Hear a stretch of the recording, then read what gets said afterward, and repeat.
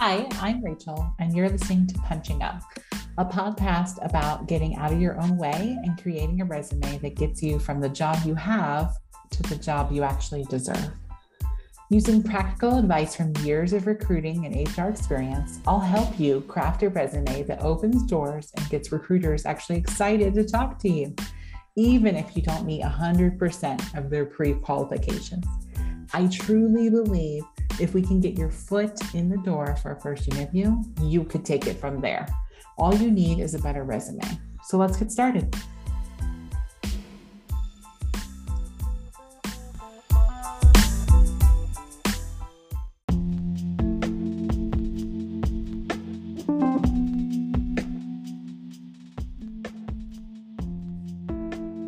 Hey again, super excited to bring you part 3 of this, Eat That Frog, one of my favorite books.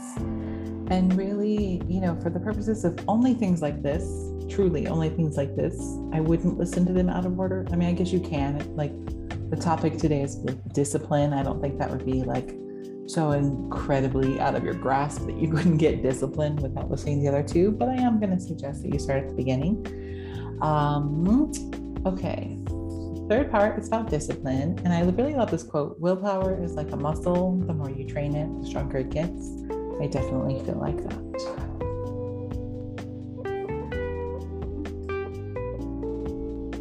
So what Eat That Frog asks us to do is think on paper. That means make a list of everything you must do for the coming day and label each item A, B, C, D, or E. And I'll talk about how to differentiate between the letters. A items. A items are something you definitely should do. These are items only you can accomplish. So you also want to determine the order of importance because you're going to have multiple A items probably. So you're going to be A1, A2, A3. If you have more than 3, you might want to kind of reevaluate your list and see if these A's are actually masquerading. So you want to discipline yourself to make the list, and you place A, B, C, D, E next to each item on the list before you begin the A1 task. That's really important. So B items are something you should do. Someone may be unhappy or inconvenienced if you don't do a B task, but it is nowhere near as important as an A task. Returning voicemails or reviewing emails are classic examples of B tasks. You never do a B task when an A task is undone. C items. C items are something that it would be nice to do, like C chatting with a C coworker. Never ever do a C task when you have B tasks or A tasks left undone. D items. These are something that you should delegate to someone else.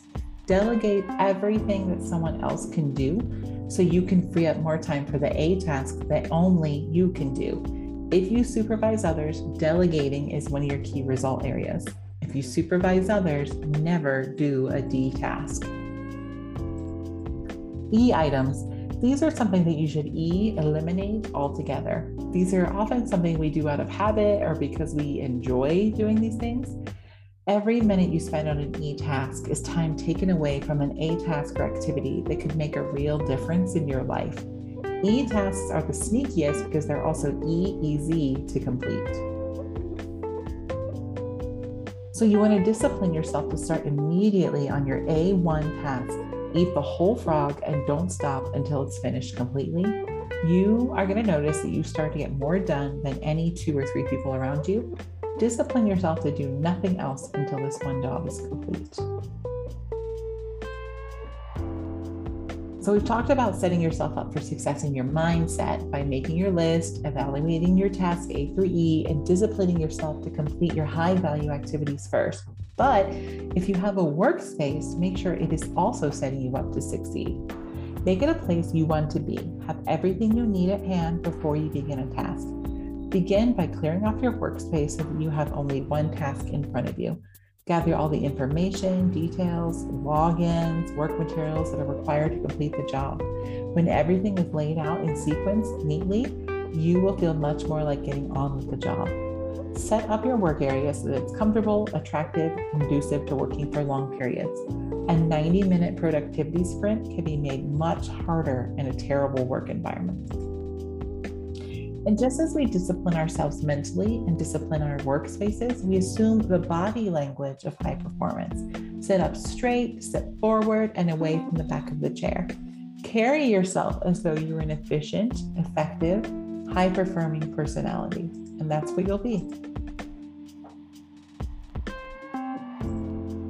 And then because technology is so ubiquitous these days, I thought it'd be helpful to create a subsection under discipline where we talk about mastering technology. So technological discipline. Leveraging technology can be a great way to get more done or to delegate tasks to the machine. But if we have an unhealthy relationship to our technology, it bleeds into our life unnecessarily and creates a need to stay connected, including making people physically sick when they can't have their device. For you to stay calm, clear-headed, and capable of performing at your best, detach on a regular basis from the technology that overwhelms you. People consistently access their phones twice as often as they believe they do. The more time spent on the phone, computer, the fewer other important tasks you're going to be able to get done in your life. If it is really important, someone is going to tell you.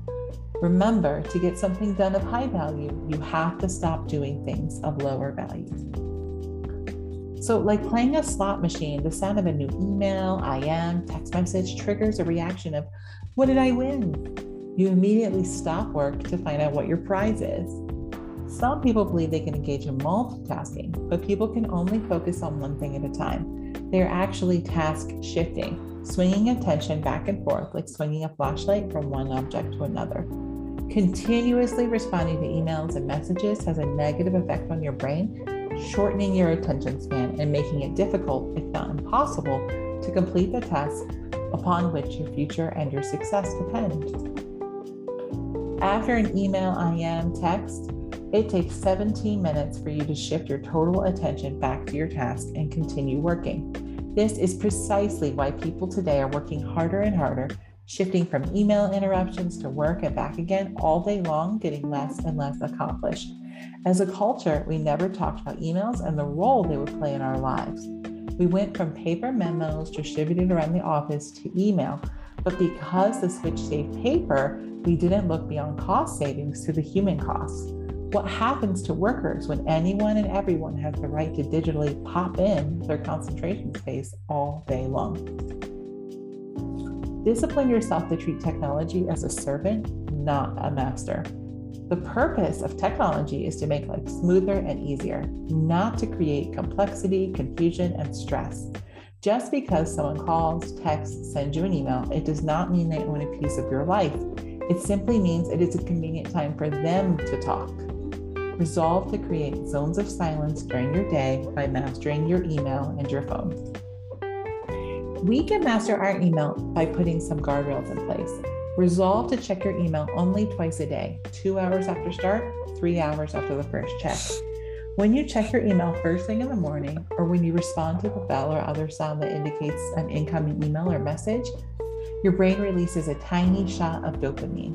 We've effectively made ourselves Pavlov's dogs. To counteract this salivation, don't check your email first thing when you arrive at work. If you must check your email for any reason, get in and out fast and get back to work. Checking immediately in the morning triggers an all-day dopamine addiction. Turn off the sound on your computer, stop the stimulations that trigger the flow of dopamine and lead to continuous interruptions. When you develop the habit of completing 3 hours of important work each morning, first thing, you will both double your productivity and break yourself of the habit of checking your email all day long. To do this, we give ourselves the gift of 2 productivity sprints first thing. Work nonstop for 90 minutes, 15-minute break, then back to work for 90 minutes. For some of us, just accomplishing one 90-minute stretch of work would be an increase, and doing just this doubles that. To eliminate our distractions, we start with the open door. Open door doesn't literally mean an open door at all seconds of the day. Close the door, put a polite sign on it if you must, explaining that you're in the middle of a productivity sprint. Think of this as the business version of the sock on the doorknob. It means do not enter. If you're in a shared space, work out a schedule with coworkers to be alone or have a physical symbol that says you're not to be disturbed. A great one I learned from a former coworker was to put headphones on. People will naturally assume you're in a meeting or an important call, and they actually will apologize for even trying to interrupt you. Leave the physical space if it's too distracting. Learn how to work in your car, learn how to work outside, whatever it takes. Work with your team to create productivity sprints. Be respectful and protective of each other's time and sprints. Reward yourself with a dopamine release by checking your email only after your 2 productivity sprints are complete. Also, try to be respectful of other people's productivity sprints and out-of-office notifications. If it's important, you can tell them when they return. When I go on vacation this summer, my notice is going to say, I'm out of office and I'm deleting all my emails when I return. I'm not kidding about that. Only about 4% of the emails you're going to receive this entire year require immediate responses. Set up an autoresponder that says, I check my email only twice a day. I will reply as soon as possible. If this is an emergency, phone this number. You can program your email manager to automatically sort emails from your most important work relationships into a read first folder. That's very helpful. Disable all your notifications, both audio and visual. Naturally, there's the question of emergencies. You're the primary caretaker for someone. You have a life outside of a room. That means somebody needs to be able to get a hold of you. Totally get it, but the solution is not to be available to everyone at all times. You can create a phone number, email address, other communication channel that only caretakers know about. If you so desire, you can give your boss a way to reach you that nobody else has. Google numbers are great for this. Resolve to unplug from the technology during your productivity sprints. By the end of the digital detox, your mind is going to be calm, clear, and you're going to be amazed by what happened when you were offline. Absolutely nothing. Personally, I love business improv because it helps us to open up. In fact, fair warning, I believe I'll be subjecting my leadership circle to improv in a future session. But basically, to accomplish a great task, you have to step out in faith and have complete confidence that your next step will soon become clear to you. A great life or a great career is built by performing one task at a time, quickly and well, and then going on to the next task. Discipline yourself to take it just one step at a time. I love the expression, leap and the net will appear. Love that so much. So that's the end of the 3rd section about discipline. I'll probably be bringing these to you quarterly, or I don't know. I'm reading a lot of books right now. I might do some work around the books that I'm reading that kind of don't make the cut. And it's not because they're not perfect for this. It's just I need to make sure that the stuff I'm presenting is universal enough and not super HR-y. But I am reading a ton of books on all sorts of different subjects. I might bring you some of those, but this is just kind of a nice palate cleanser from the typical recruiting stuff. So thank you so much if you listened to all 3. If you've listened to 1, super cool. Really appreciate you taking the time, spending the time with me. And we'll see you next time. Take care.